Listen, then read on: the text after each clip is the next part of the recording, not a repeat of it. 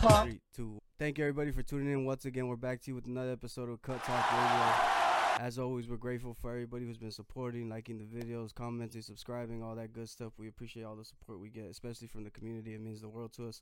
Today we got a new episode for you guys. We got a new guest, which is always exciting. And Dr. Carolle, can you please introduce yourself?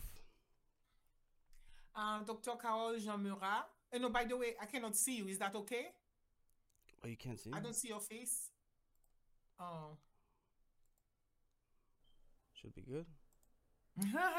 Voila. Voila. It's a French word. Voila.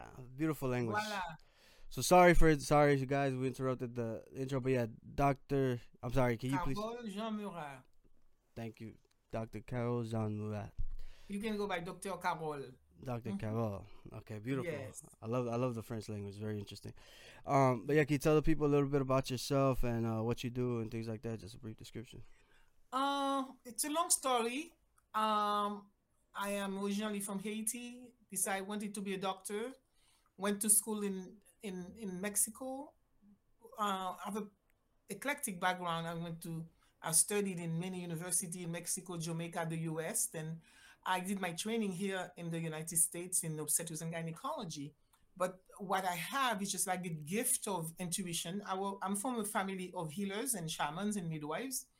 And I see things differently. But the way I say, just like people see medicine as an apple and I'm an orange. And just to give you an explanation, it's just like you go to the doctor, you say, oh, I have a headache. And then they said, okay, let's do, you're going to take this for the headache. But then I go differently. And I said, let's go backward. Mm-hmm. What is it happening in your life? Why do you have the headache? If you're bleeding, let's say something that they don't have an x-ray, it would be like you cannot sleep, for example. And I would say, there is no test for you to not to be able to sleep, but you cannot sleep, you stress. Here is a pill, a sleeping pill, or you can do. So some people, alternative practitioners, they might say, have some CBD, have some this, whatever you can use. Me, what I do, I look for the why. It's always the why. It's the root cause. Why can't you sleep? Right. And we deal with it. So over the years, the people I've dealt with, I do consult. People come, they don't know what's going on in their lives. They refer I have a clinic with the patients will come and we don't know what's going on. And they will come and I just ask them why, because we all know why. We all know. And then this is why I take the time I write within many books. And it's just now I want to be out there. People are telling me you have so much information. You need to go out there and let people know how easy it is. It's always, let's go backward. Let's say, what happened 6 months ago?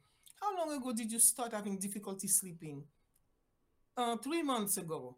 And then so you can go to, it could be your work, your problem with your girlfriend or your boyfriend or your spouse, or you have a child who is having some issues, who is sick. You have to go to the doctor. You have a new diagnosis. There were so many reasons. So the reason what I do work is because I just ask the patient why. And people, and then when I work with the UCSD School of Medicine, so I have the resident or the student, and they say, we send you this patient, and within 15 minutes, not only you see the patient, you tell them what's going on, and then now they get better. How do you do it? And I say, I ask them. Right. And that's why with all this information that I have, I want to be going out there and say to the people, you have to start listening to yourself. Definitely. We all know, we do. And as a physician, as a surgeon, and with all my experience and it's essentially, I'm a mirror from people. And I say, and I can ask you one or two questions, but also I show you. Mm-hmm. You understand who you are. Yeah, and I think, you know what, you're tapping into something very interesting there, and I think that we'll definitely carry on that conversation. But you did mention something, which is your background, and that's something that we like to find out about the guests, right? We like to find out their background, their origin story, all that stuff. Yes. You mentioned you went to school in Mexico. Both my parents are Mexican, so of course. Where in Mexico? My dad's from Michoacan. My mom's from San Luis Potosí.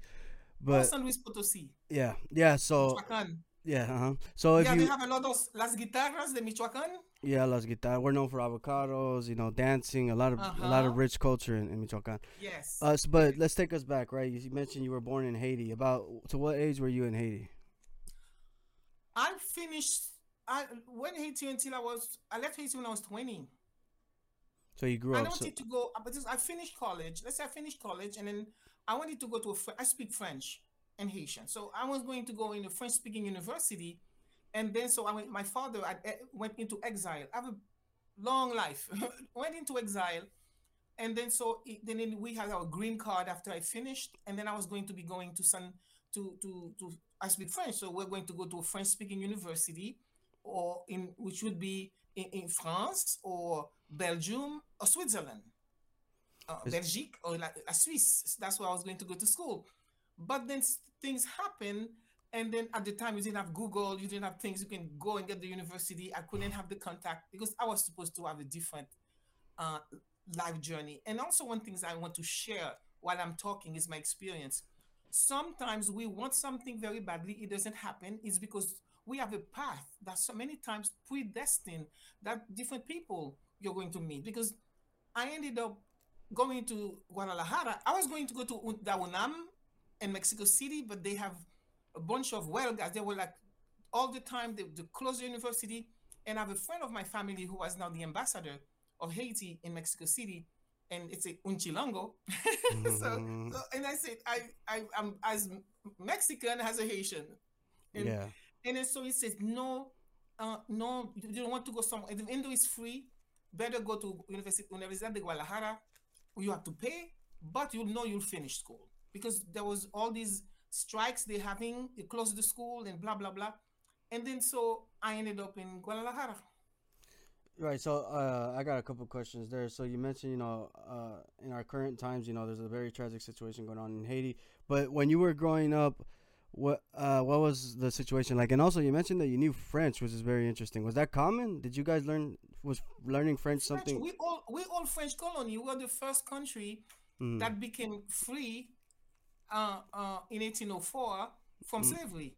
Oh, really? Hadn't. And then in early 1900, we helped when Simon Bolivar, when Simon Bolivar was trying to free the slaves and the uh, uh, in South America and in Mexico. So we went and got refuge in Haiti. Haiti has changed the history of the world.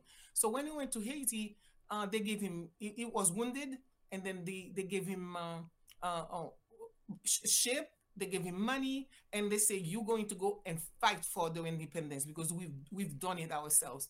And then, so if you go and look in the history, you're going to see Simon Bolivar. That's why when Cesar Chavez from Venezuela, when he realized what Haiti did for South America for the freedom, so he helped a lot Mm. for Haiti, and so the we have a long history. But when I was growing up, we had dictatorship.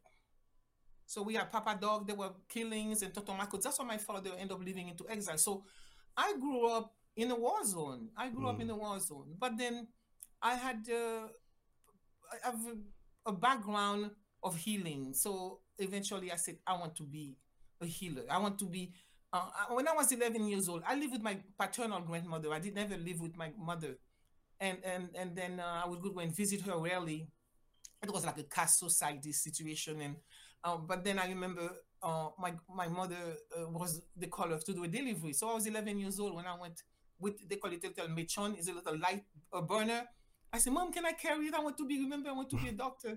And then so I said, oh my God, what am I going to do with all this blood? And then I ended up being an OB-GYN. So, Mm. but then, and it was then, and then there were a lot of things happening. And I never seen a woman doctor. But the idea is that my grandmother was a pioneer. My father's mother, she was the best angel, the best thing that ever happened to me. And then, and also my father, he would come and visit us and say, "You could do anything. You can be anything, whatever you want. I wanted to be a nun, but now you want to be a doctor. Whatever you want." So I had the support, and the person in my family side and my mother's side, they will also, I was like the person who's going to make it because they were not very highly educated.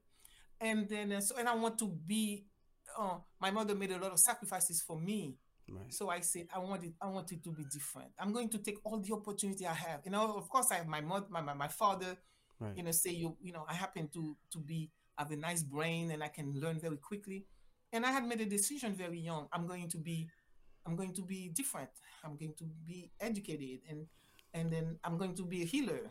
It's fascinating too that you mentioned that mentality because you're growing up in this dictatorship. You're growing up in this very chaotic society, and yet Yes, you're still able to make sense of it. You're still able to not lose hope in some sense, and that's very powerful. it And is. the idea that you're able to maintain hope in a hopeless situation is something that Yes, I think is yes. very, very. I mean, just it says a lot to your character, but also, I wonder because you mentioned this. The healing, was that tied to religion in any way? The healing. My grandfather was a voodoo priest Oh, okay. and a healer. But one of the things when I went to a parochial school Uh huh. in the capital in Port-au-Prince, and then he lives in another town. Uh huh. So I wasn't supposed to tell anything about him because the it's just like all indigenous healing are seen as evil. Oh, okay. I see. Because the modern religion outcasted them as like The things that have been savages. there for centuries, Yeah. and then but then in these my grandfather, so essentially I've sort of becoming like him because knowing and seeing and understanding, Hmm. uh I can lay hands on somebody and all those things is just like uh it's from my genes. Yeah, So and that's why I could not stay in medicine because I know I'm a surgeon, but then if you're bleeding and then I know that you know why you're bleeding. I know the root cause is something is happening in your life. You don't bleed. yeah, I mean, For me to make money, I have to operate on you. But I don't need to operate on you. If you, I could, it's just especially now. If you come and you're bleeding, we can. By the time we're talking, because I sometimes doing a consultation, you know, somebody comes with me and spend time with me. I have a healing garden, and then by the time we're talking, and I say, this is the problem. It's your job. It is this. This is you're in a flat of fight. You're in a constant stress, and that's why your hormones are imbalanced. So this is what's happening. So what do we do? Or somebody's grieving. If you're grieving, I had a patient. She came. She's taking 15 medications. She has diabetes. She has every disease because that's how the body reacts. So when you have a stressor coming, it's going to come out high blood pressure, diabetes, insomnia, depression. You're going to have all those diagnoses, and they're giving you medications that are going to make you sicker.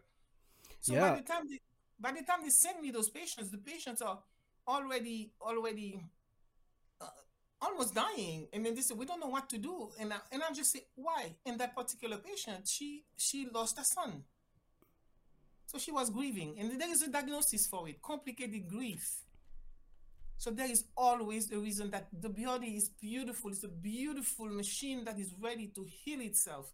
It's just like a car is driving, unless you put a wrench on it, unless you did something, it's going to drive. hmm And but if you put the pedal to the metal, it's constantly driving it instead of 25, 30 miles an hour, it's supposed to be driving, but you're constantly driving 200 miles an hour, it's going to deteriorate.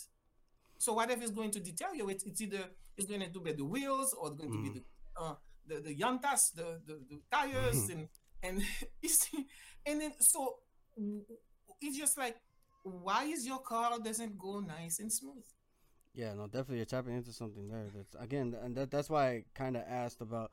Well, the reason why I asked about the religious ties is because, well, this hope, right? This idea that you could still maintain hope. I was wondering if that had something to do with, again, because healing like healing in that sense is so tied into the faith of, again, you have faith in the fact, like you're mentioning, right? The body is gonna heal itself. So in some Yes. sense, there's faith in just allowing things to happen the way they happen. And again, Okay. that's why I'm saying that ties into the mentality where, like, maybe because you practiced your faith in that way, it allowed you to continue to see, to trust the universe in some sense, in even in the It path is. that your life was going. Hmm. I, my last book is called Strengthening Your Spiritual Foundation for Optimum Health. How to unleash your innate healing powers. And number one is having faith. Hmm. It's having faith. And it's not worry, not having toxic emotions. So those are all those things that can making us sick.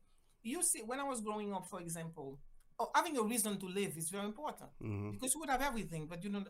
I don't have any reason to live, and that's why Right. when, for example, when that patient who came and then she was bleeding because she's lost her son, but she has a daughter and she was in the verge of losing her husband who was tired of it. It's been 10 months, and then I said, you have to. I understand you miss your son, but you have to pray. You're going to pray together. I pray with my patient. He said, ask me. He said, just say, Jesus say, and then I'll go by which religion you are. So if you're Jewish, I cannot pray with you with Jesus. We have to pray with Adonai. If you're Muslim, so I most of the time remember we're saying hope, but if you have a strong spiritual foundation, you have to be hopeful because in the Bible they say, if I can take care of the birds, why would I take care of you? Mm-hmm. Yeah. So essentially, that's why I say I'm a spiritual healer because those are simple things all of us can, if you have our faith. And many times, like this patient, remember, her name was Irma. She was from Mexico, and then it's just like she was angry at God. You took my son. I said, Irma, you were a sinner, and she laughed for the first time. She said, you have a daughter. God didn't have a daughter. She said, oh, I didn't see it this way. So, but I said, the way things are happening, you're so sick now. There is nothing. You're bleeding. You give you blood, you know, transfusion, and all those things. You have diabetes, no control. Your teeth are rotting. You need to stop that. I know unconsciously you want to die because you feel you caused your son to die because she asked the son to go to the store and he was killed. So, and it's just like, so Wow. I said, uh, it's the guilt, the remorse, and that's what was killing her. And I said, no, you have your husband. You don't know. She was like, husband, no, 42 years old. And I'm saying, he's going to be remarried and you have a daughter. The daughter will suffer.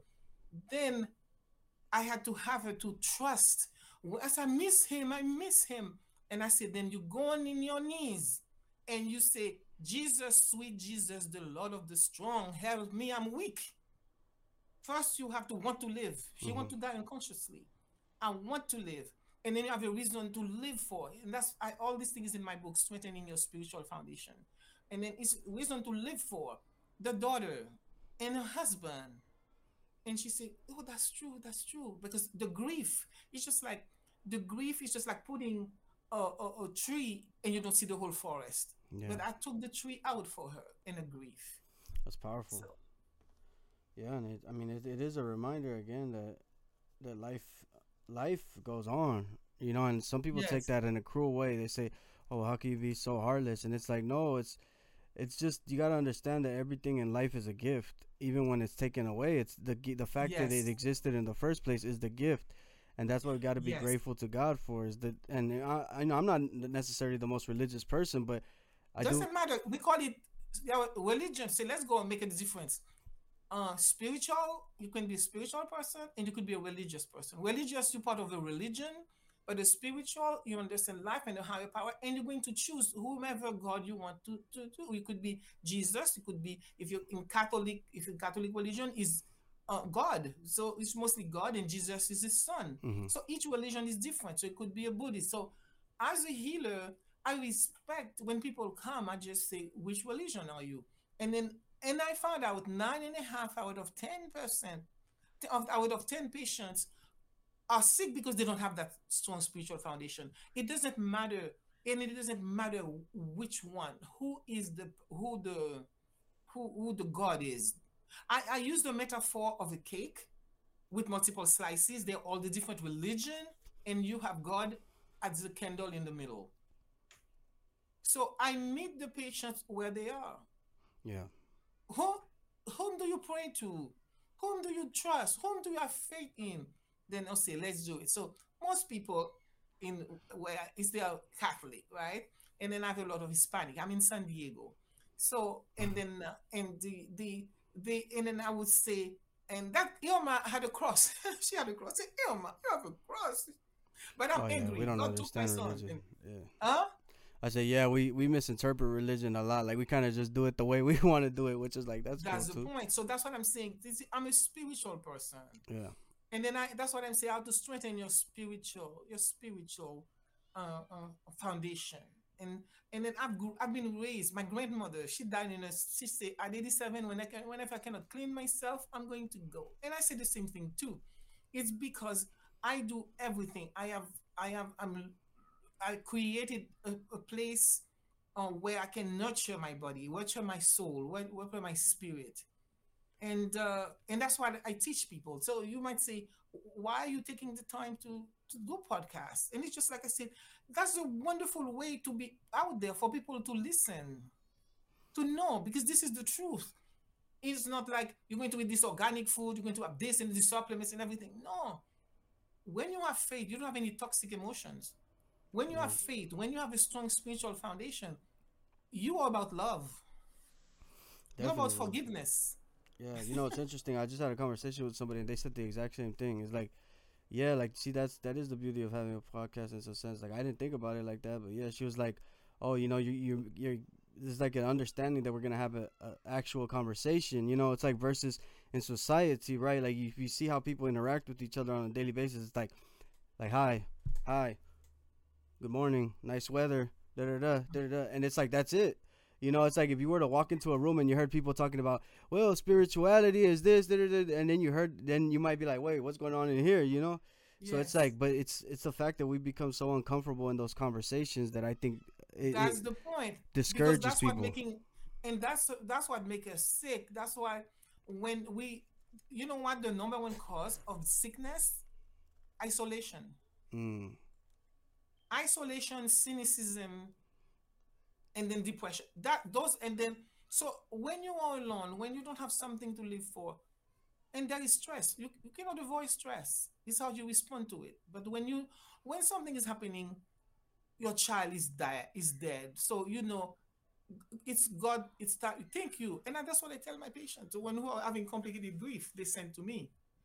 It's just like, be thankful for the time you spent with that child. So right. I make them have a different perspective. And then they can, now, because they live in the past. So now they can, because when you're constantly living in the past with grief, with remorse, with guilt, you you forego the present, which Right. is a present in English. In other language, it's a present. And then you can enjoy the present, and then you have time to see and appreciate. I have a beautiful garden. Oh my God, I have roses are coming end of April and May, and I go outside and I just cry and I say thank you. And I have some, I've been doing some retreats, so women will come, people will come and enjoy it, and then it's just like, and when you walk, you can feel it because I spent time creating the garden, and I started the garden in 2000 when I had a series of panic attacks because I didn't know who am I, and I couldn't do surgery. I tried to go back to Haiti. We had a hospital without running water.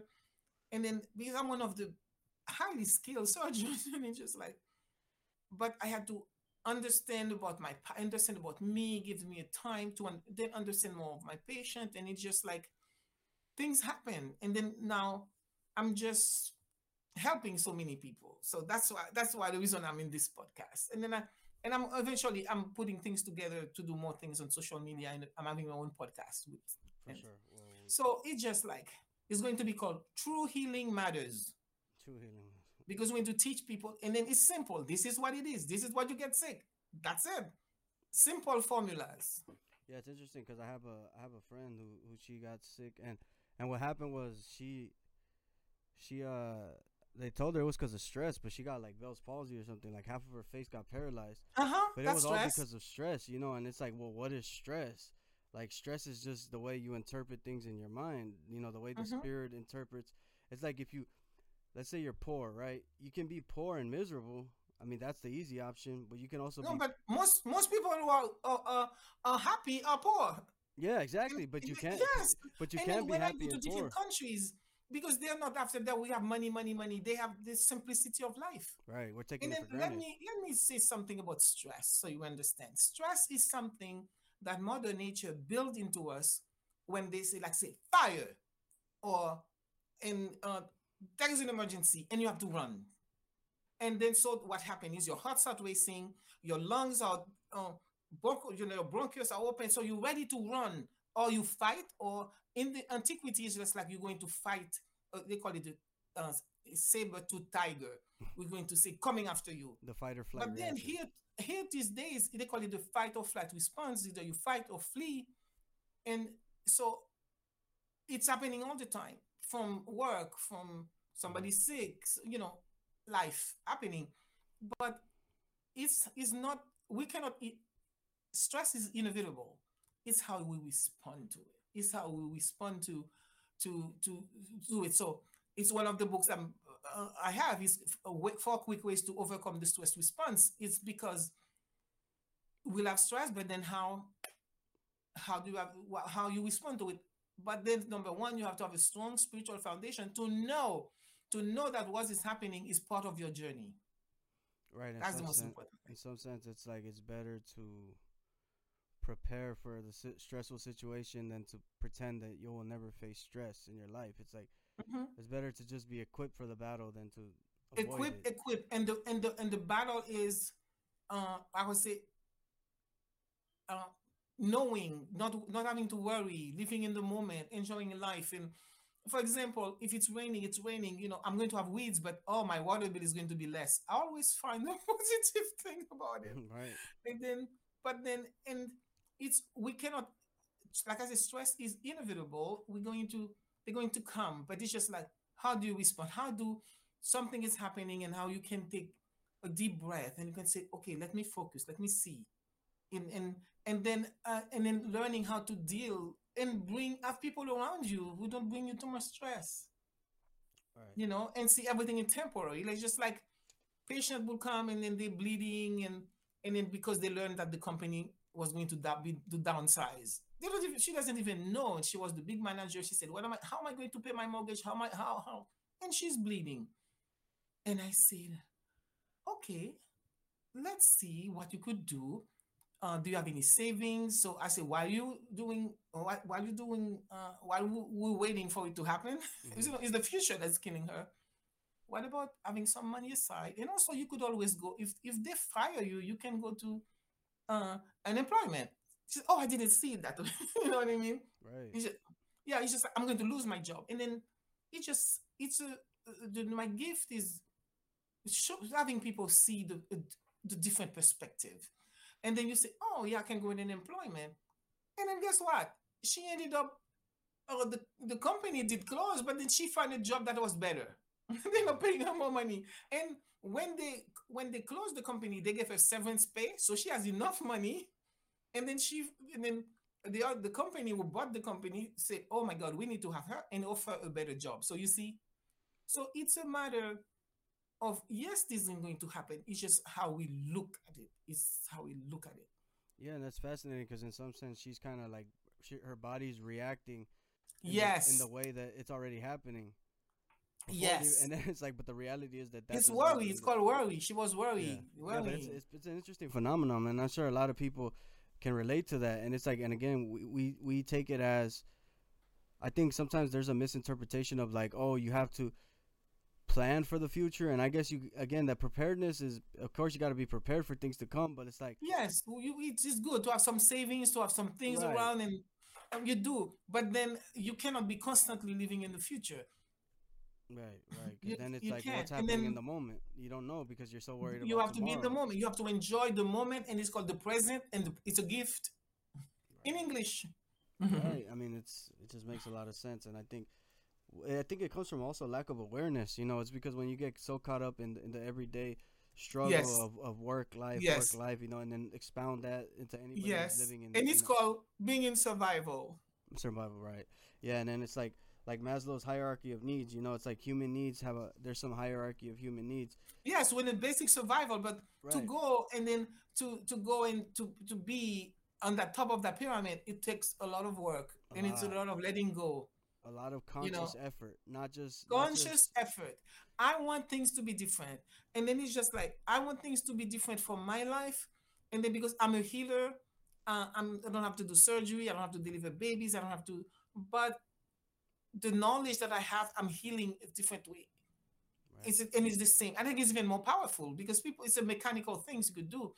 But one of the things I talk is disappointment. Sometimes you think you want this, you want this, you want this, but it doesn't happen. It's because there is a bigger door that's going to open for you. It's Right. just like, oh my God, here I'm the best trained, one of the top surgeon. I cannot do surgery because my malpractice insurance is so high. And I remember my husband said to me, uh, because when we in my income, when we were filling out income tax, because I have a business, but the money that I was taking home, and she said, "That's it." I said, "Yes," because for my overhead and my malpractice insurance kept on climbing, Right. and he didn't say anything. He said, "Oh, that's crazy." That's the only thing he said. So I ended up, and I said, I'm going to be writing. I started writing books. So I have major publisher. My first book on menopause. Oh, my first book was in Espanol. Buena salud, 10 pasos simples para la mujer. So, and then I said in English, and I started writing. I said, I'm going to write and write and write. So whenever I feel sad, and I would write and write. So that means I have so many things that I can educate. That I will be using now with the technology. But then it's just like the sometimes, like I said about disappointment, and at the time, it's just like, what am I going to do? But then I believe that I was on the right path. I believe that why was of all the people that I had the gift to heal without a knife, uh, so I couldn't be a top surgeon cutting people because if you're a surgeon, you have to cut people. Yeah. You don't go and talk about, oh, what happened? Your son died, and you're going to pray with you. No, no, no. There is no money in this. But it's just like, so I paid a deep financial price for it. But then I knew that there were things. There were always, you the light. People always say, oh my God, you're light. You're the light for the people. So and then so I learned, and I've lived in different countries, and I see different way of healing, and then so I have my own, and it's just like, this is simple, and I'm helping more people than I would ever help in a private practice. Right. Yeah, and it's giving you more fulfillment in some sense that way, you know, because it's fulfilling your soul.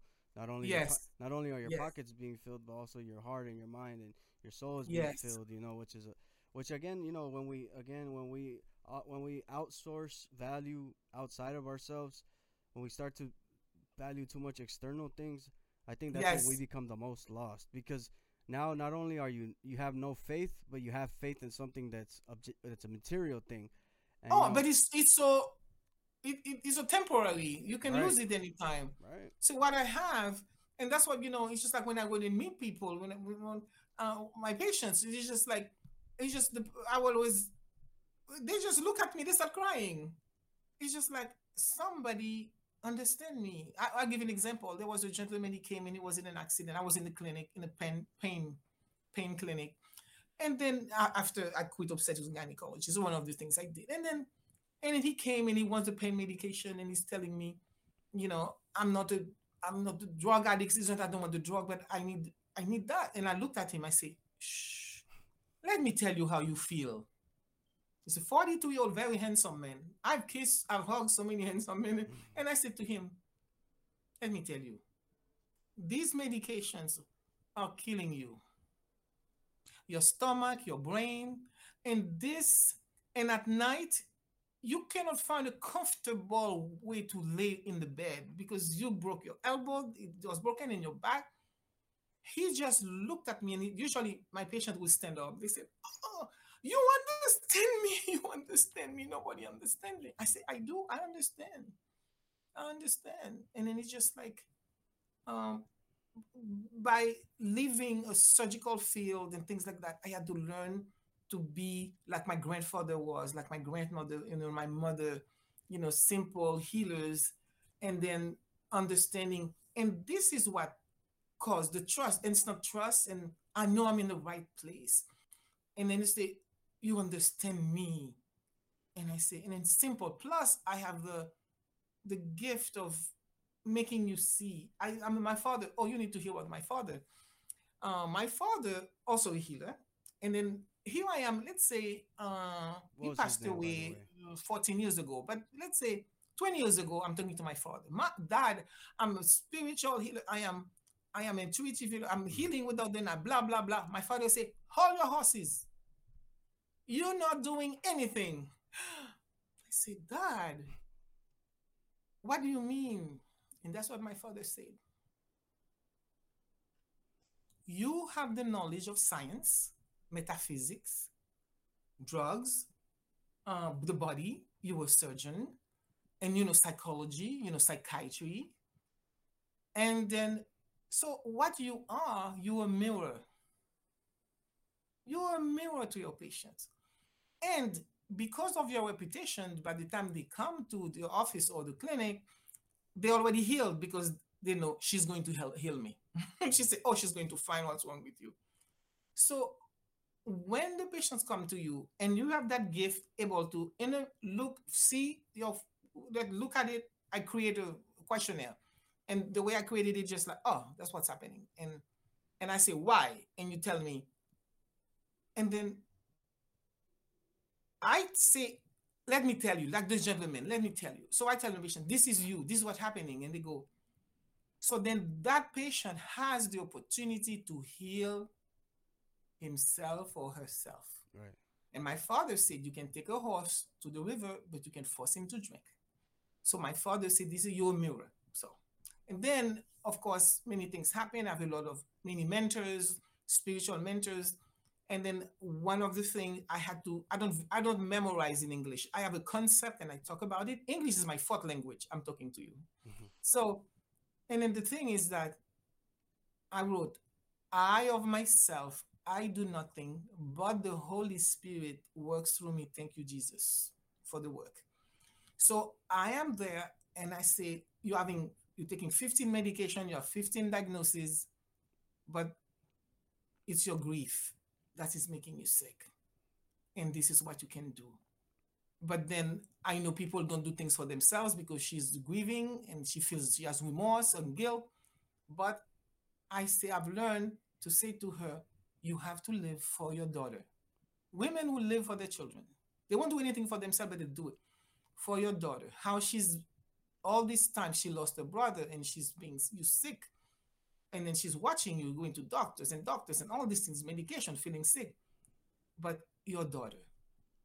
So, and hear what you do. That's what I say. See, this is the intuition of seeing. This is what's happening. That's why you sick. And she said, yes. But she said, but doc, I can't, at night I can't sleep. I miss my son. And I said, then, so I am at a place associated UCSD School of Medicine, right? Big science. And I said, okay. So I said, okay, we're going to do something. I took, when you go to the doctor, the table, they have something.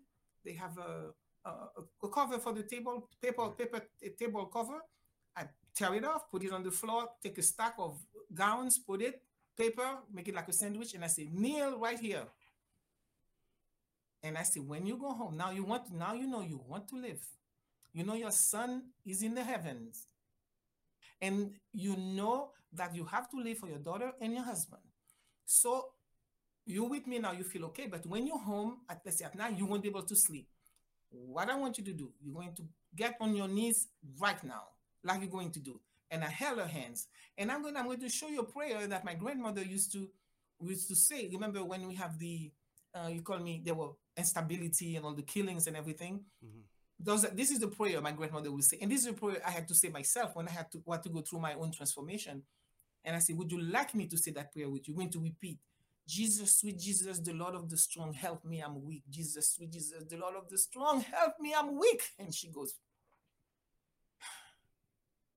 And I say, whenever you feel that pain in your uterus, that's why you're bleeding to death. And then when you feel that pain, when you can't sleep, just breathe and see. And I put my hand on her head. Say, Jesus, sweet Jesus, the Lord of the strong. She repeated it. And 1 month, boom. They say, it says I'm a miracle worker. I said, no, it's just like able to understand, being the mirror and giving her the right thing, make her understand what's going on. Mm-hmm. So right, and the genuine understanding too, not just mm-hmm. You see, that's the thing about people who learn only through an institution, is that you'll be taught in a very robotic way. You have a situation and there's one solution to it, but that's not how life works. That's not how nature works. Things come in many different circumstances, and what we have to do is adapt our understanding and our methods to the situation. Yes. And that's Yes. exactly what you're doing every time you treat a That's what, patient. and that's what I've done for many years.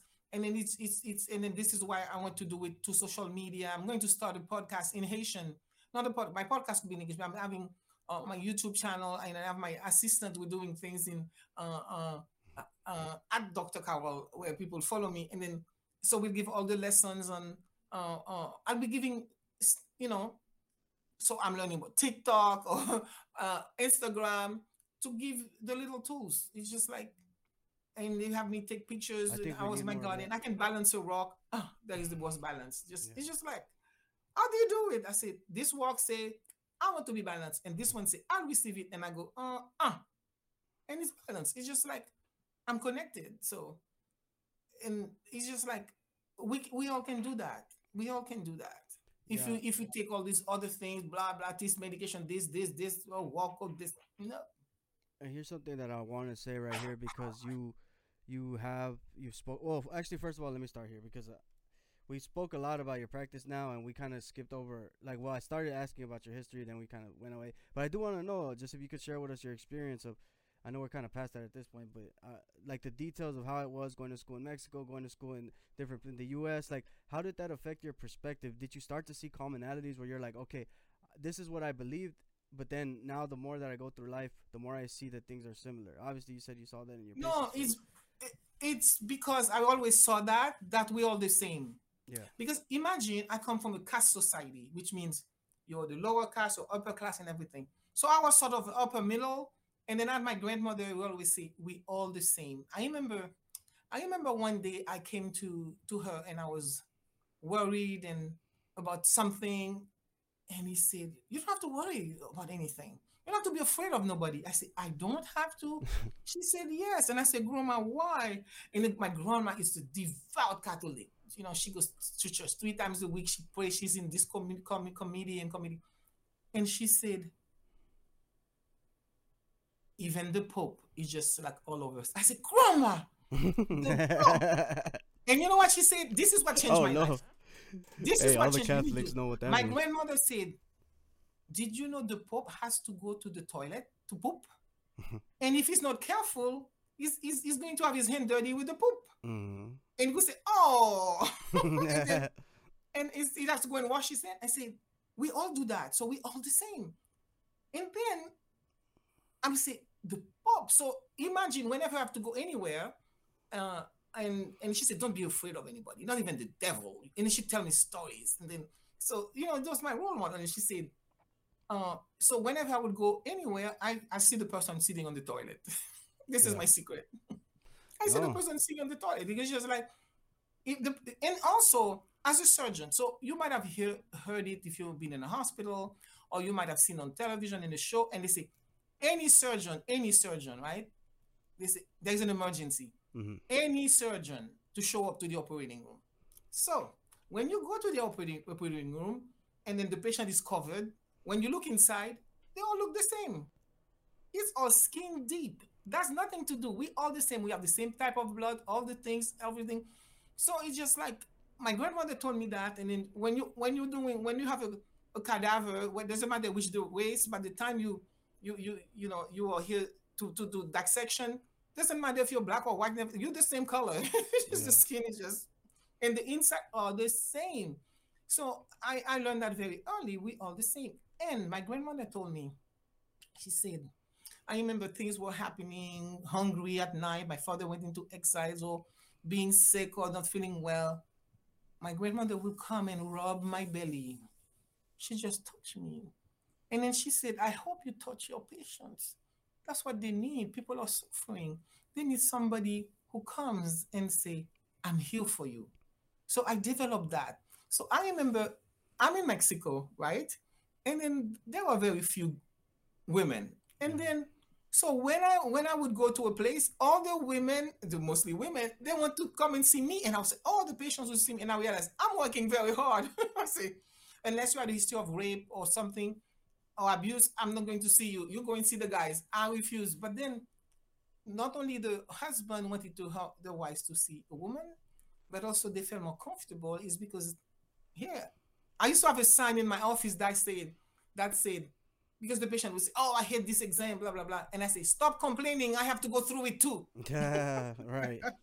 And they made it. My patient wrote about it and make it in the big magazine. And he said, "Oh, she sent it to me." Yeah, it's because and I think it's called empathy.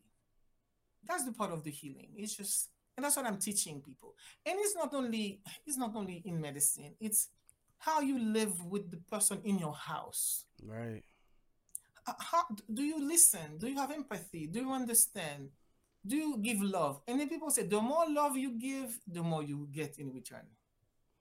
Right. And you know what's interesting about that too is that yeah, you do see like you will see somebody who can behave in society, but when they're at home, they tend to be very tyrannical. Let's say, right? But that Yep.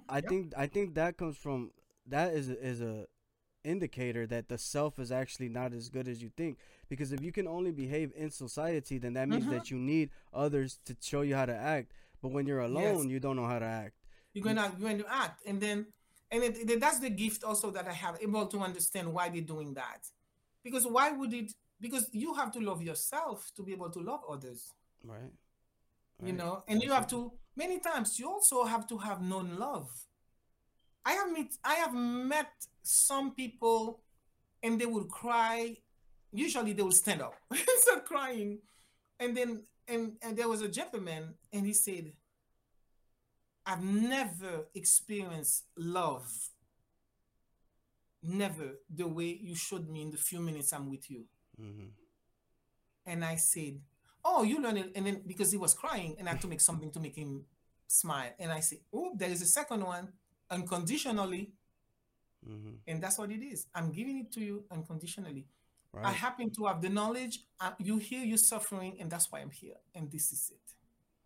Right. And I think when people see that there's somebody that's able to show compassion even at their lowest, I think that's when people really discover the best in other humans. Is like because when people, let's say a rich person, right, they can get caught up in this idea everybody's treating me good because I have money, Mm-hmm, so they become cynical in that sense. mm-hmm. And then but in the same way a person who's poor can say, hey, society's rejecting me because I'm poor. So there's conditions to their acceptance in There's the sense. condition. So Yes. it's like, but when you remove those and it's like somebody just comes to you as a human, like, well, Mm-hmm. look, I understand what you're going through, not because I know, not because I walked your shoes, but because I'm human too. And And I've because been, personally, I've been through many different things. I yeah. have. Oh, which is even better, especially when you can Yes, relate. because they've been there, done that. I said, yeah, I understand. I Yeah. understand. It's just like some people say, okay, you want to tap here, tap there. I said, no, when you're having a panic attack, and then you have the voice in your head going, "Wah, wah, wah, wah, wah, wah," you cannot click, you know? Nope. I remember I You used to can, you get might have panic. Yeah. your breath. So that's what I wrote the book, 4 quick ways to stop it. Because tap here, tap, tap, tap, tap. No, no, no. Because most probably you never had a panic attack. And Yeah. I was in New York on the book tour, and then I woke up. It's just like, see a circle. You have a circle or the clock. Most people don't know about clock. So yeah, 1 o'clock, 2 o'clock, 3 o'clock. So it's just like somebody took a scissors and cut a pair of scissors and cut, cut, cut. My brain didn't function. Imagine I'm a surgeon. Imagine they call me and I go to the operating room, say knife, and then I have to go and make a decision. Is the patient going to be admitted for observation? Is the patient going to go home? Or at 2 o'clock in the morning, we're going to call the crew to operate. This is me. And I'm in a situation that my brain doesn't function. Thank God I had a friend who was a therapist, and I called her. And I said, I don't understand. This is what's happening. She said, oh, you're having a panic attack. Mm-hmm. And then that's the time I had to stop and learn about myself. She said, all the things that happened to you in your past, now you're going to turn 50 and it's going to come out because you want to be the matriarch. So the nature is making sure that everything you clean. If you want to be that spiritual healer, if you want to be that person people are going to come to with the light, you have to be naked. You have to take everything that doesn't serve you. So until you learn about you and you do that and you learn it for yourself, you cannot do it. You cannot teach the person because you can talk about it, but that's why what you do work because the person say, I've been there, Yeah. done that. Yeah, and this is a situation where I can actually share my personal experience where like Yes. there was a point in my life where I was having really bad panic attacks, I'm the type of person where I don't talk to nobody about my problems. So I was having it by myself, right? I was Yes. basically having panic attacks in my room all alone, and I mean it's a terrible feeling. You feel like you're gonna die. You know, Mm-hmm. like that's what I was feeling. I was feeling like death was imminent. I was feeling Yes. like You I yeah, just you're dying. like I was just gone. Like whatever order was in my life was removed, and now I was in complete disorder. And honestly, well, again, I was too scared to tell people, and I didn't have the power to reach out. And so, normally what you would probably go to a therapist, get some medicine, whatever, but all I did was I started to do push-ups because I was like, oh well, just like the touch is the Mm-hmm. idea of removing the mental by being physical. It's like all I did Yes, was all the mental energy that was being exerted, I just exerted it physically, and then that helped me calm down. And it's like that's a it conclusion. does. That's a conclusion that I came to by myself By naturally, yourself. going through something that's human, like a panic attack. Like this is something that's probably going to happen again, so I shouldn't rely on a doctor. I should figure out how to solve this on my own. So it's like, Mm-hmm. even though it was terrible and I had to go through it, it's like finding that out, it gave me so much power in terms of like knowing Yes. that God has already instilled me with the instruments to heal myself. So if I really want to heal myself, then all I have to do is dig within myself and ask God how to do it, and then he'll Yes. show you, because again, and I'm not, You when I you say, you letting go. You say, help me. yeah, help me. And it's like, well, here, Help me. obviously Help me. I'm weak. I can't control my mind, but I can control my body. So let me control my body, and then I'm controlling my body, and then And my mind control comes back little by little, and then it's like now I'm yes. back in order, and it's like, okay, that it was just a moment, and everything's fine. And usually probably you're going to a tough situation. Right. As an intuitive healer, I usually find the reason why was it the person was. It's just like for me, I was in a situation with my career. I felt I had no way out. Like when I was there, a lot of abuse, a lot of things happened to me as a child. So all those things remind me, it's like a PTSD. I am in that situation again. So I felt, and the body said, Right. I'm out. You have no way Right. out. I'm gone. But let me tell you something that happened. What happened? One thing that I teach my patients and the people, whatever, in my educational materials, is that when you're on the fight or flight response, you're pumping adrenaline and cortisol. Boom, boom, Oh, boom. And terrible then so what feeling. happened is it's the pumping. It's for 18 seconds. If you don't do anything about it, it's going to dissipate. But it's just like it pumps, and I'm worried. It pumps, and I'm worried more and more, and that's why you escalate and you have the panic attack. So, number one, I do tell the person find the cause. Why is it? Number two, while you're in the middle of it, understand that is if you can count by 18 seconds, you don't you block the thoughts. That's what I say that in that book, and then it's going to go away. And so by while I was in New York on the book tour. I was just a lot of books and blah blah blah, and I'm at my brother's house, and then all of a sudden I woke up and I was in the big room, with a queen king size bed, and I felt I was in a little cubiculo. I remember when uh, we used to do anatomy, and we Hmm. had just a little a catheter, something that's small to put the body, and then Right. so the students we can do the dissection. So here I am, I'm feeling I am in the small bed like this, and the walls are coming in, dun, dun, dun, dun, dun, dun, dun, dun, dun. and I and you're talking me a surgeon, right? And then and I'm saying, what's going on? And I'm just saying, I have to get out. The walls are going to close to me. And then I'm saying, and then I cannot think, and I'm shaking. And then I Right. go, and then so I called her. Thank God she answered the phone, because they could have taken me to the hospital and my life would have been different. That's what I'm But it saying. was supposed to be this way, that she picked up the phone.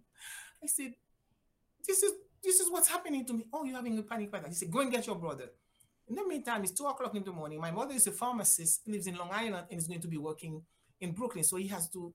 I said, I cannot. He said, call your brother. Go and call your brother. So I went and called my brother. So I said to him, somebody wants to talk to you. And he was shocked because I'm the big sister. My mother died, and I'm the one who's taking care of everybody. You know what I mean? The surgeon, in control. And then so he and his wife, they came to my room, and I'm crying. Oh, oh, I'm crying. And then she got on the phone, and I heard my sister-in-law Luana saying, yes, I'm going to get some ice, and then I'm going to get and then yes, I'm going to get some towels. So essentially, I was doing all the tappings, nothing works, and I'm just and then so I remember I'm sitting here like a I'm so afraid I'm going to Right. die. The walls are going to cave, everything. And then she pulled the towels on my legs and she kept on putting ice. So what the smart therapist did was, instead of giving me a shot, she, my sister-in-law, Luana, put the ice in my hands, and it burns when you have a lot of ice in your hand. Right. And then, so I bypass my brain. I bypass Mm. everything. So I was just there until she said, breathe and breathe. And she kept on putting ice. And then I remember saying, oh my God, look at that. The ice is melting. That's what I remember. Oh my God, look at how the ice is melting. So all this energy. And then finally I stopped. And of course, I was able to, I had to fly. Oh my God. And then I have a beautiful home with beautiful windows. And a friend of mine came to see me and I said, why are you looking this way? I said, maybe the windows are so small. He said, what are you talking about? We're in New York. That's why we have small windows. You're Yeah. not in San Diego, beautiful homes. Yeah. And then around your pool. And then I just like, but if anybody could is listening to it and realize somebody's doing something, just that. And that's what she did for me. And it worked. And Right. then knowing and then calming and praying, okay, everything is going to be fine. You're going to be fine. You're going to be fine. And if the person is not getting fine, then you have to go call 911 or something. But most of the time, it's just, oh, everything is okay. All is well. All is well. All is well. All is well. And my brother, and I have that image of my brother crying. My brother is a tall, handsome man, and it's just like, and they're crying, oh, because they seen, I'm like their mom, they seen me like, oh my God, they were so, and they say, okay, okay, they say, okay, sis, you're going to be okay, sis, you're going to be okay. You know what I mean? So I finally calmed down. So And I've been there. I think in those moments is when we really see the truth in life, which is like that's what we are at every moment. It's Oh just that yes, God has given us the gift to create order from it. But it's like if we didn't have that barrier that protects us, then that's all we would be. We would just sit down and just cry all day because we're just like, oh, what's going on? We're just in this on this ball or this yes, floating through space, and oh, then what's going on? And then it's like there's so many things to worry about in life, but yet we're able to still live a very fulfilling life, and that's the gift yes. right there, and that's where the spirituality comes in. And I And think you said it beautifully, huh? and then you know what I had to learn, and then when I came, so we had to find out why is it at the why is it that I have this, I'm into this situation. And then she said that a bunch of things, there was a lot of trauma. So I've sort of post traumatic. And then when I found myself in the situation with my career, all the trauma were coming together. And then I felt like I had no way out. And then so I had to learn. And also, I totally say, oh, I don't know, God, I don't know about God and things like that. And then because if there was a God, why would things would happen? I didn't realize religion and spirituality and God are two different things. So if your connection, so what people do has nothing to do with God. It's just Right. some people do a bunch of things in the name of God. So essentially, I had to reconnect with my spiritual self. So I had a great therapist. I have to say that I had to take medication. When I came back, I couldn't sleep. I was still anxious, so they gave me some medications, and then she said, "You have to take it." So I called my doctor. I said, "I can't sleep." They said, "You have to sleep," and because when it started getting dark, I have to go. I have a big yard and a pool. I have to go by outside. And my husband will say, "Can you stay?" I said, I can't." And then so all my family is totally distraught because me, the in control person, whenever it gets dark, I'm going to die. And then Right. so I took the medications, but the idea, I'm going to take it and I'm going to learn everything I need to know so I can go and live my life and teach to others. And the number one I had to learn is to forgive the past, forgiveness. All the people who've done things to me, the little girl, that little girl who suffered a lot, I had to forgive. So I had to let go all the toxic emotions. So I had to learn. It's been a spiritual awakening for me having a good therapist. That's what's happening to you.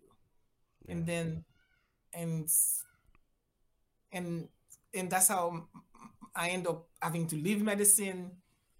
My private practice, I go to clinics or I go to Haiti, deliver babies. I do that, but me as a healer on my personal life, I had to reinvent myself. And And also, by going through this, I always see it's just been there. You know what I mean? It's just like I'm not that big shot who read it in the book. Oh no, I can tell you. I can Let me tell you how you feel when it's happening. And you say, really, it happened to you? People do say. I remember when I came back, I was on a book tour. I have 2 books, and I'm on Barnes and Nobles on New York, and blah blah blah blah blah. All these different boroughs in New York, and so in the doctor's lounge, they asked me how are things, and then I never forgot that there is one. She. It was they were mostly guys, and I Mm-hmm. said, I had a panic attack. She looked at me and she said, don't say anything. She told me that because you know what she said to me? I never forgot that. If it happened to you, what's going to happen to all of us? You're the strongest.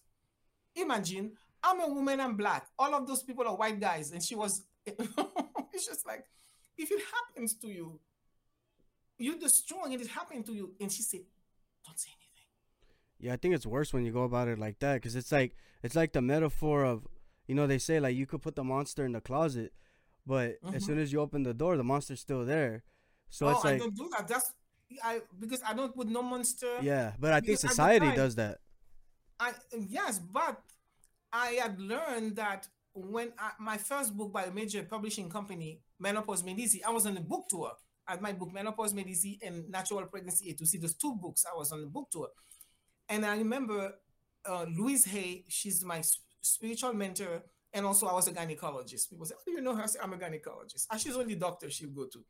But one of the things, when I had the contract for the book, and they said, people learn by personal story. And they said, we'll never publish a scientific book. But what you need to do, because of Louise, she loves you, so we're going to publish it for you. But we want stories. And I'm realizing people will say, the stories. So I've learned that.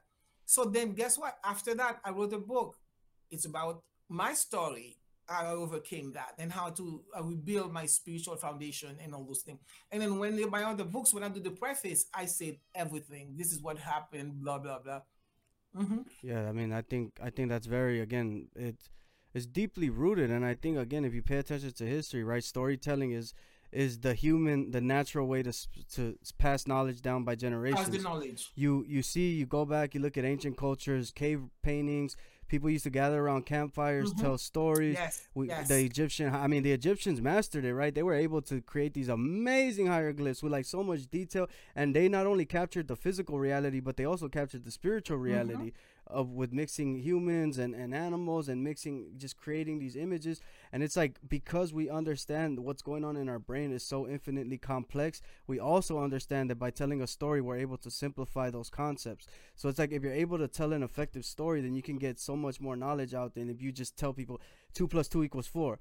It's like, I mean, yeah, maybe they'll learn that Oh, way, there but is a million ways to have 4. yeah, oh, There's a million exactly, ways to have exactly. 4. That's the thing. It's like, but the storytelling method is so human and it's so natural to us that it's like, it identifies with us, and I think that's why now we need to put more of an emphasis on storytelling and reading and sharing stories, because I think as a society we've come to this point where we become arrogant with our knowledge, with our intellect, where it's like, we think that we have everything figured out because we know so much, but knowing so much doesn't really mean anything if the knowledge is being applied Yes, if you indirectly, use it, how do you use it? How do you use it? it's like, Uh, and yeah. some, and something I want to educate you in my ancestors, they didn't have any writing. They call it a griot. Mm, A griot is the person who carried the oral story. mm, So from generation to generation, there is somebody in that community who's like the newspaper. He knows everything, and then he's the griot. Everybody takes care of him. And then so I grew up with my grandmother. Like it's just don't be afraid of the devil. My grandmother is going to tell me how she was in a place and she met the devil. She's ready to spit on his face. So I grew up. My grandmother was a storyteller. My father is a storyteller. In my family, from our ancestry, we do storytelling. So it's just like, and then when I write my books, people say, "I'm there with you." It's because it was in my genes. mm. So we have the storytelling. So you need to know that we have that as Africans. Whew, definitely. Well, I mean, I feel like we covered mostly everything so far up to this point. So I want to start moving into the last part of the interview, which is where we ask the same 7 questions that we always ask our guests. Oh, you have a set of questions for me? Yeah, seven Okay. questions. Don't worry, it's nothing crazy. But That's okay. well, No, yeah, you know what? You can ask me anything.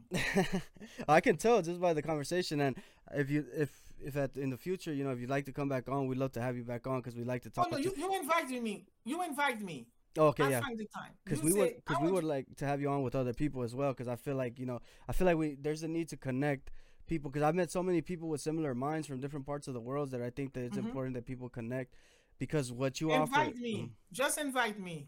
Thank you. So yeah, the 7 questions. Yes. So the first question here is gonna be, what motivates you to get out of bed every day? A bed every day. One sentence. So many things. So little time. Right. So many things to do. So little time. I wanted another one. I pray. Give me longevity. Give me 20 years. I'm going to reform the way we think about how we get sick. How to go find the why. Hey, we'll be we'll, Yes. we'll be right here supporting you the whole way, for sure. Mhm. Um. Okay, number 2. Do you have advice? I mean, the whole podcast has been kind of like advice, but just one general advice you want to give for people. General advice: know that all things unfold in divine order. You cannot change it. It will come when it needs to come. You can change it. You just let go with the flow. Go with the flow. Number 3. Can you share with us, please, the first time that you ever felt accomplished? The first time you ever felt like I did it. I've had many moments in my life, but I think one of the most powerful moments came yesterday, where I realized I don't have to do anything.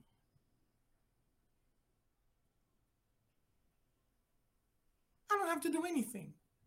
Right. You don't have to do It anything. was profound yesterday. That is profound. You don't have to do anything. I don't have to do anything. Right. Okay. Well, can we? Let me see. Can we get some of your goals? You mentioned that you want to continue, your teachings, and you My have a goals. podcast that you want to do. But My goal, my goal is that people will understand how simple how the body works, the mind, the spirit, your mind, the body, and the spirit, and how a symptom or an abnormal lab work is the tip of the iceberg.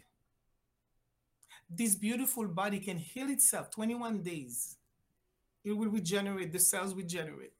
It's how much the toxic emotions that we put out there. So I want people into my teaching. I've written many books, but to my podcast, through Healing Matters, to my YouTube channels in Haitian and in English, to explain whenever you go to the doctor, your lab work is abnormal. Don't give me a diagnosis. Like, why is it that my body is misbehaving now? My blood sugar is high. Why? Find the why. mm, Heal the why. Otherwise, it's putting band-aid. Go take an inventory. Like when Irma came to me, and Irma was in November, she was dying. She was hemorrhaging. She had diabetes uncontrolled. She was on insulin. She had high cholesterol, high triglyceride. Everything was abnormal. They keep on doing lab work. All of them getting worse and worse. And I said, Irma, I see you came to this clinic in April. You just couldn't sleep. You were diagnosed with insomnia and anxiety. And then with time, things are getting worse. They give you more medications, causing you to have more problems. Irma, we need to find the why. And I said, He said, I don't know. But I said, I'm going, okay. In April, you came to the doctor that you couldn't sleep. I see the diagnosis. They put you on sleeping pill and an anxiety medication. What was happening in March? Nothing. What was happening in February? What was happening in January? My son died. My only son died. She was grieving. They kept on Then she's eating up her body everywhere. So the lab works, which I call it, they were like the uh, ashes from things not working, and they kept on measuring, and then it's getting worse and worse. They're giving more medication. Now she's on 15 medication, and the medication for depression is making her bleed. You know what I mean? Everything, and they're giving her this, and then, but nobody ever asked her. No, you stress. Oh, you stress. Okay, but why? And she told me. So my goal is that people, whenever they feel something, I cannot sleep. Why? Mm. That's the most important. Why? And go back. Why? Why? Yeah, I That's think. my. I want to. How would you call it? Reform the way people think about their body and health. Yeah, I think it's important to note there too, since it's tied in. Is like, well, you got to be aware of the fact, especially in, let's say, just to use America because I'm in America right now, so we're in Mm-hmm. America right now. So it's like we just to stick to here for now.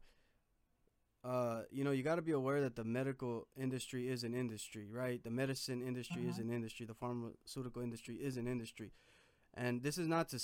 I'm not trying to go against everybody, but what I'm saying is that the business of medicine is for people to be sick so that medicine can sell, you know. And it's like, and I'm not saying that they make people sick, but there's definitely no benefit in curing people if you can hold on to somebody and keep them sick for a little bit longer and just make as much money off the insurance that you can, and it's a fortunate reality, but it's also something you got to consider, especially when it's a possibility. So it's like at least being aware so that when you Mm-hmm. go into the doctor's office and they're so quick to tell you that you're depressed, because I've been to the doctor's office and I've seen how quickly they'll tell you that you're depressed and how quickly they'll try and put you on an antidepressant and how quickly they'll try and put you on some sort of medication, because that's how you stay in the system, because you got to keep coming back. And I'm not saying it is effective. That's why it works. That's why it's still in place. It helps. It saves people, especially It's a when. band-aid.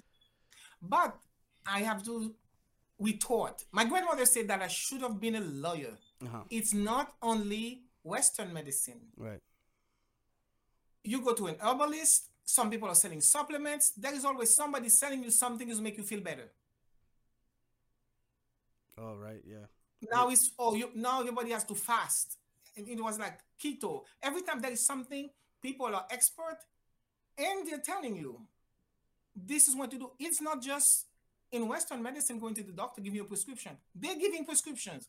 They have pharmaceutical. They send you things. I see people, they get boxes and things. And I'm thinking, and then they have new studies on, oh, your guts. You have to change your microbiome. So when somebody tells me they have a problem with their guts, and I say, who have you lost?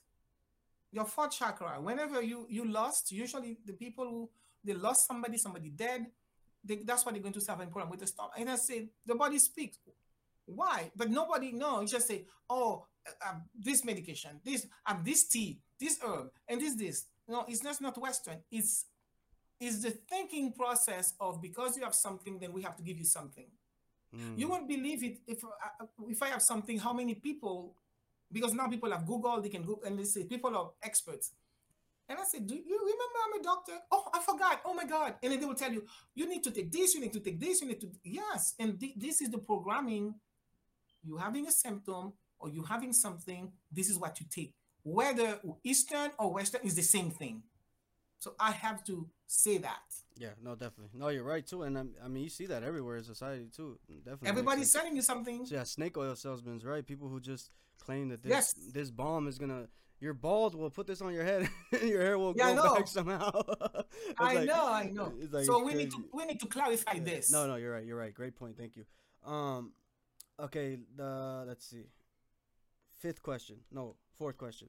How has your life experience shaped you as an individual? I mean, you kind of shared that with us throughout the interview, but How my what? My how has your life experience shaped the way you are as an individual today? I am constantly changing. And then the only thing is it's certain. It's about there are three things. Number four, you're going to live, Yep. you were born, you're going to die, you pay taxes, and like things are going to be changing. Mm. It's about changes. And the things about me that I'm able to accomplish so many things, I realize, ooh, remember number one, there's so many things, so little time. So I'm constantly changing. Do you know I sing in a band? I sing in a band. Yeah, Really? I'm a soft jazz singer. I realized I want to be a singer. I'm singing in a band. I'm going to be having concerts, You're in a healing jazz band? concerts. Yes. That's So cool. you never know. Tomorrow, I'm a gardener. I am. So it depends where every 3 weeks, my life changed completely. I'm totally something different. I f- that's man, that's inspirational. A doctor, jazz band singer, healer. I mean, wow. Yes. Talk about Surgeon. that. See, that's because you practice what you preach, right? You I say do. I you do. say I you, do. and that's the problem. I think we also have today I is do. like I do. the misalignment of beliefs and actions, right? It's like if you believe Yes. something, your actions Yes. should align. Yes. Yes. Okay, last three questions. These are actually last two questions. These are the last. These are the That's deepest okay. questions. These are the deepest questions, All right. but they also tend to be some of the shortest answers. But yeah, let's go. Number one, what do you, Doctor Carol? How do I say it? Carolle. Carol, Carolle. Carol. I'm gonna have to learn some French. Doctor Carol, what do you love? What do I love? Love. Love. Love. Because it's the most when you're able to have it and unconditionally, people see it. And when you have love in your heart, and people, doesn't matter which country, doesn't matter, you go directly to the person's soul and they can see it, and you get love. Yeah, Yeah, I love love. that actually brings up Unconditionally. something. Recently we had a guest, and did humanitarian work, and one of the places that he went to was Guyana, and he mentioned that he was in Georgetown, Guyana, and that there's this community called Agricola, and it's like a really bad community. There's gangs and things like that. But he said that there was these 10 young people that were really that would love their community in the way that you explained it. I mean, really love their community to the point Mm-hmm. where they wanted better for themselves, and not just Mm-hmm. for themselves but for their community. And it's like Yes. even in Yes. a third world situation where things are ravaged and everything's going to complete chaos, and you would think that there is no way to find hope, people will Oh, find there hope. is. There is. There and is. and so much love and so much compassion and so much just Yes. humanitarianism, and I think we just Yes. it's Yes. just And then incredible. when you come and say yes, I have this love, and then I'm listening. What can I do to make you better in a midst of the chaos? Oh, Right, and you right, do a lot of things, and the earthquake comes and everything trashing. How do we start all over again for right, hope? right. Yeah. All right, so last question, Dr. Carol. What are you afraid of? What am I afraid of? Needles. Needles. That's funny coming from a surgeon. That's needles. If you have to take my blood, I have to have my friend. They have to sit on me. I'm screaming. "Ah!" I'm afraid of needles. Awesome, amazing, perfect answer. All right. Well, once again, we'd like to thank Dr. Carol for coming through, sharing her amazing knowledge, her wisdom, her experience, and I'm sure we'll have her on again so she can talk to us more about the technical aspects of it. But thank you for what you shared Yes. today. Do you have any last words for the people before we sign off? So I have my website, drcarolle.com. They can follow me at Dr. Carolle, DrCarolle, and and spread the word. Hope I say you learn and then spread it. Share the love. Share the love, share the love. But Share the yeah, we'll love. have all that in the description. If you guys want to check it out, go down, click the links, check out Dr. Carol stuff. Get into it, read it, find it out. It's always cool to find out, learn from different perspectives. Check it out, let us know what you guys think. But yeah, Yes. thank you guys again for tuning in. As always, be safe, take care, and peace. Peace.